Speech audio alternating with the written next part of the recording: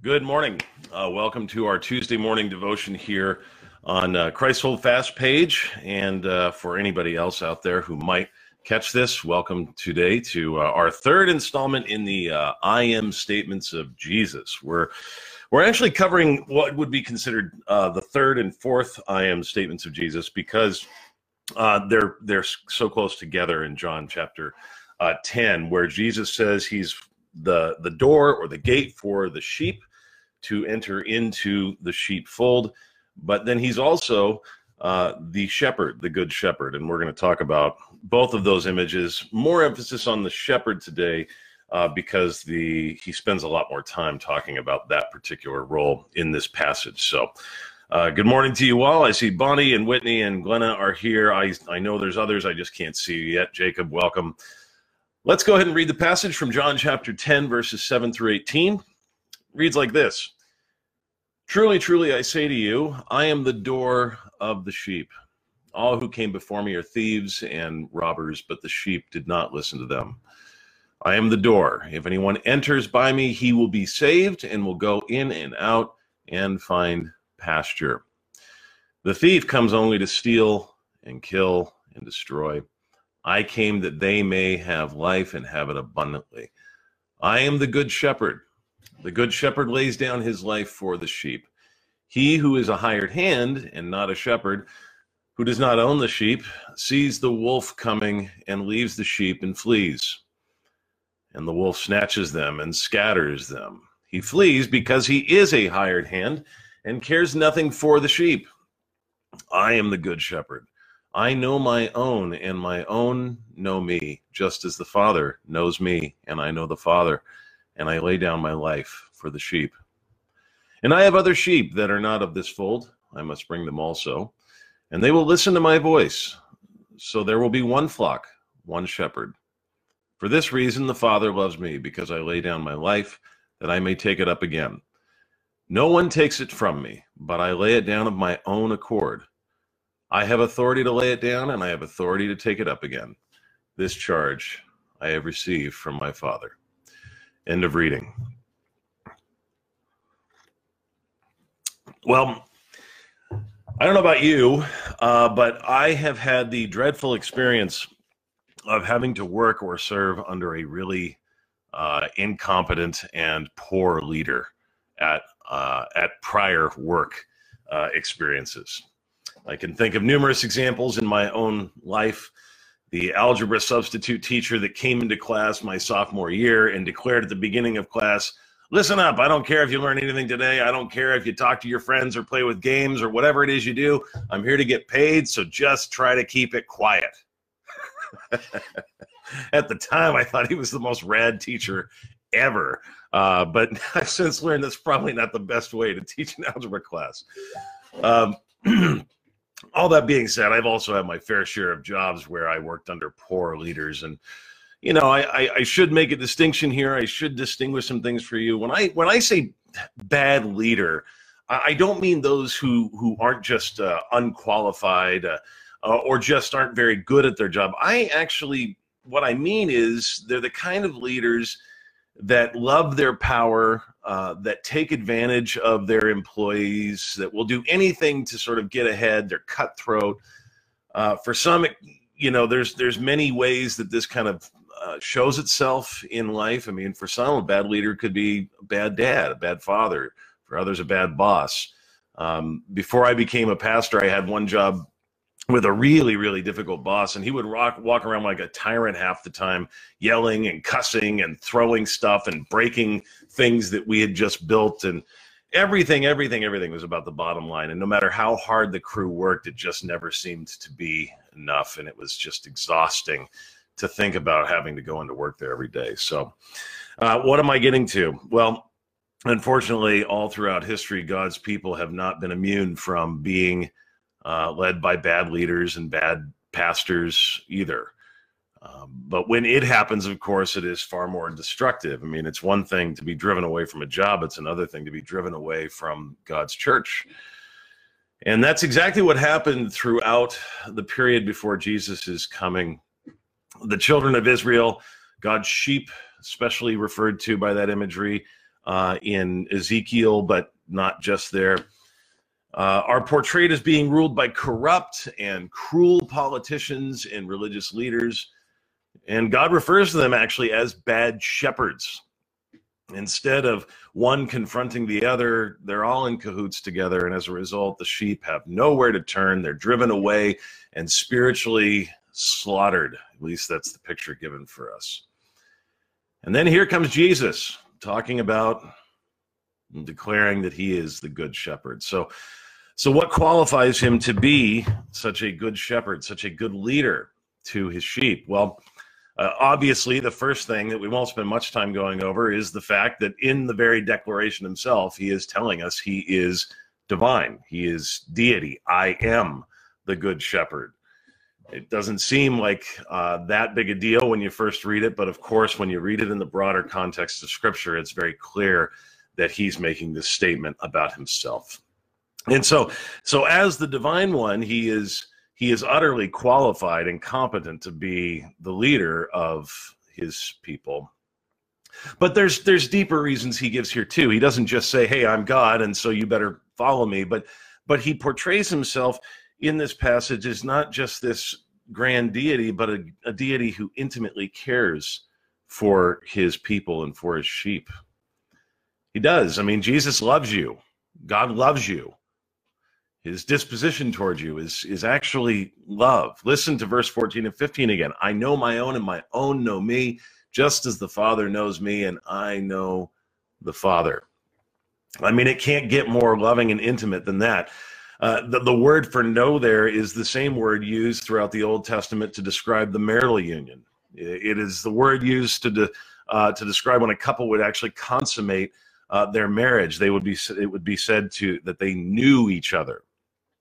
Jesus compares the closeness he has to his sheep to the closeness he has to his Father, the very Father who he had known for all eternity without end. There is nothing hidden in his sight. He knows you. He knows you.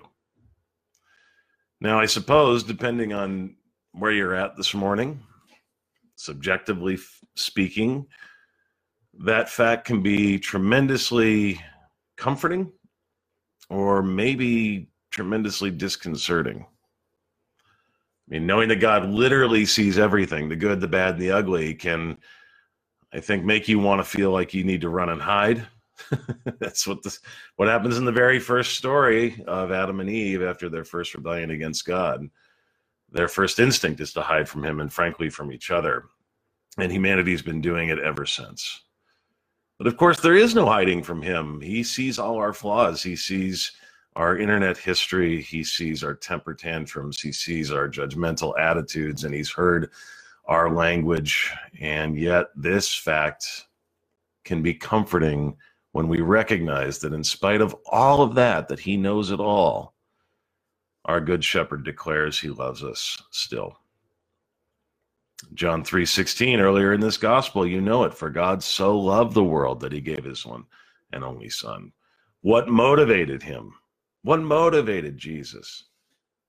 That God loved the world. Get the order right. Martin Luther said, sinners are not loved because they are attractive. They are attractive because they are loved. So important. And how do we know that he loves us? How do we know that God loves us? What's the evidence? Well, Jesus says, verse 15, because he lays down his life for the sheep. Again, in case you didn't hear him, verse 17, I lay down my life for the sheep. And in case you still are a little deaf here, verse 18, I lay my life down for the sheep. I don't know why we do it, but we tend to look to temporal blessings in this life to prove that God loves us, that he cares. So we get a raise and we go, okay, God must be showing his love for me. My family's doing well and healthy. Therefore, God's showing me that he loves me. I get demoted. God must be angry at me. What did I do? My family's doing poorly. God must be angry at me. But my friends, as natural as it is to judge how God feels about you by what's going on around you, that is not That is not biblical Christianity. That is karma. That is from the East, my friends.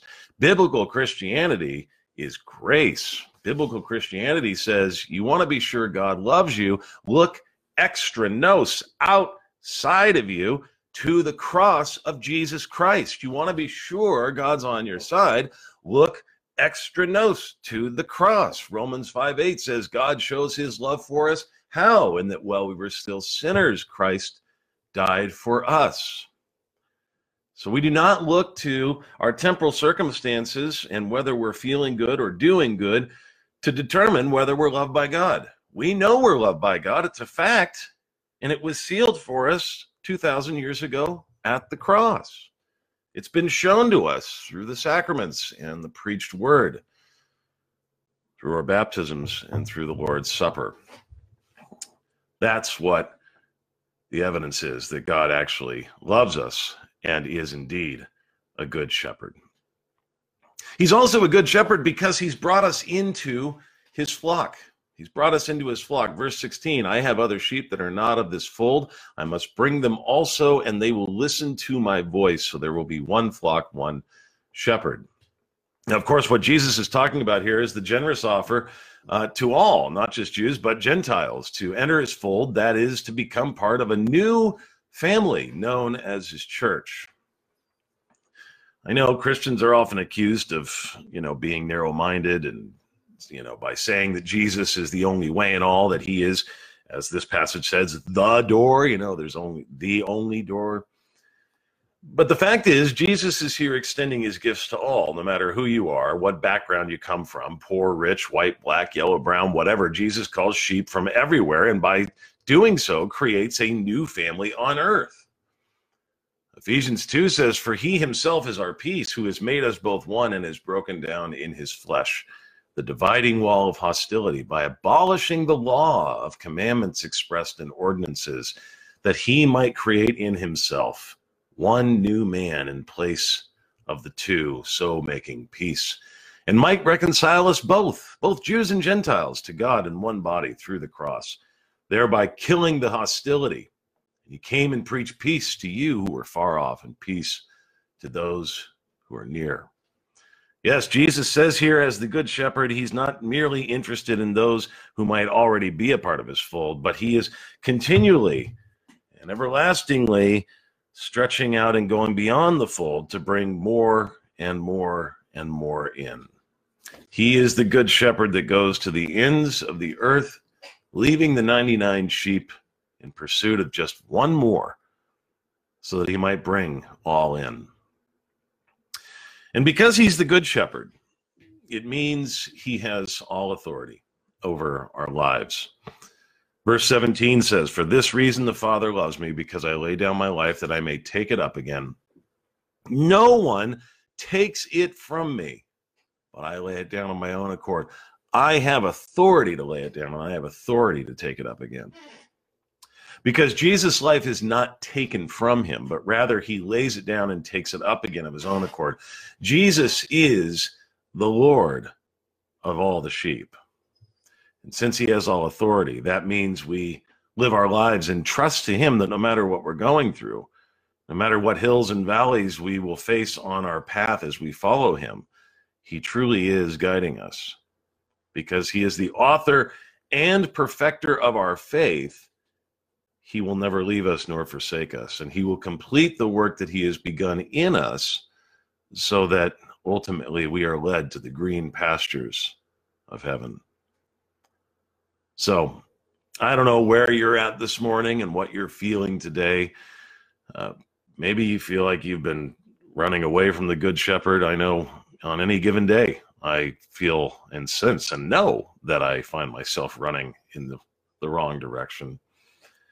But I just want to remind you here today, through this passage again, that no matter who you are or what you've done, the Good Shepherd has still, it's a fact, laid down his life for you. And I mean you. Because the Good Shepherd loves you. The Good Shepherd will guide you. And this Good Shepherd calls out to all, follow me and live. It's for you. I'm here for you. All right, gang, that is it for today's devotion. I hope you have a wonderful Tuesday. It's a bit rainy and cloudy and gloomy out here, but at least it's not snowing. I'll take that. Anyway, good to be with you. I'll see you next Tuesday. Have a blessed week.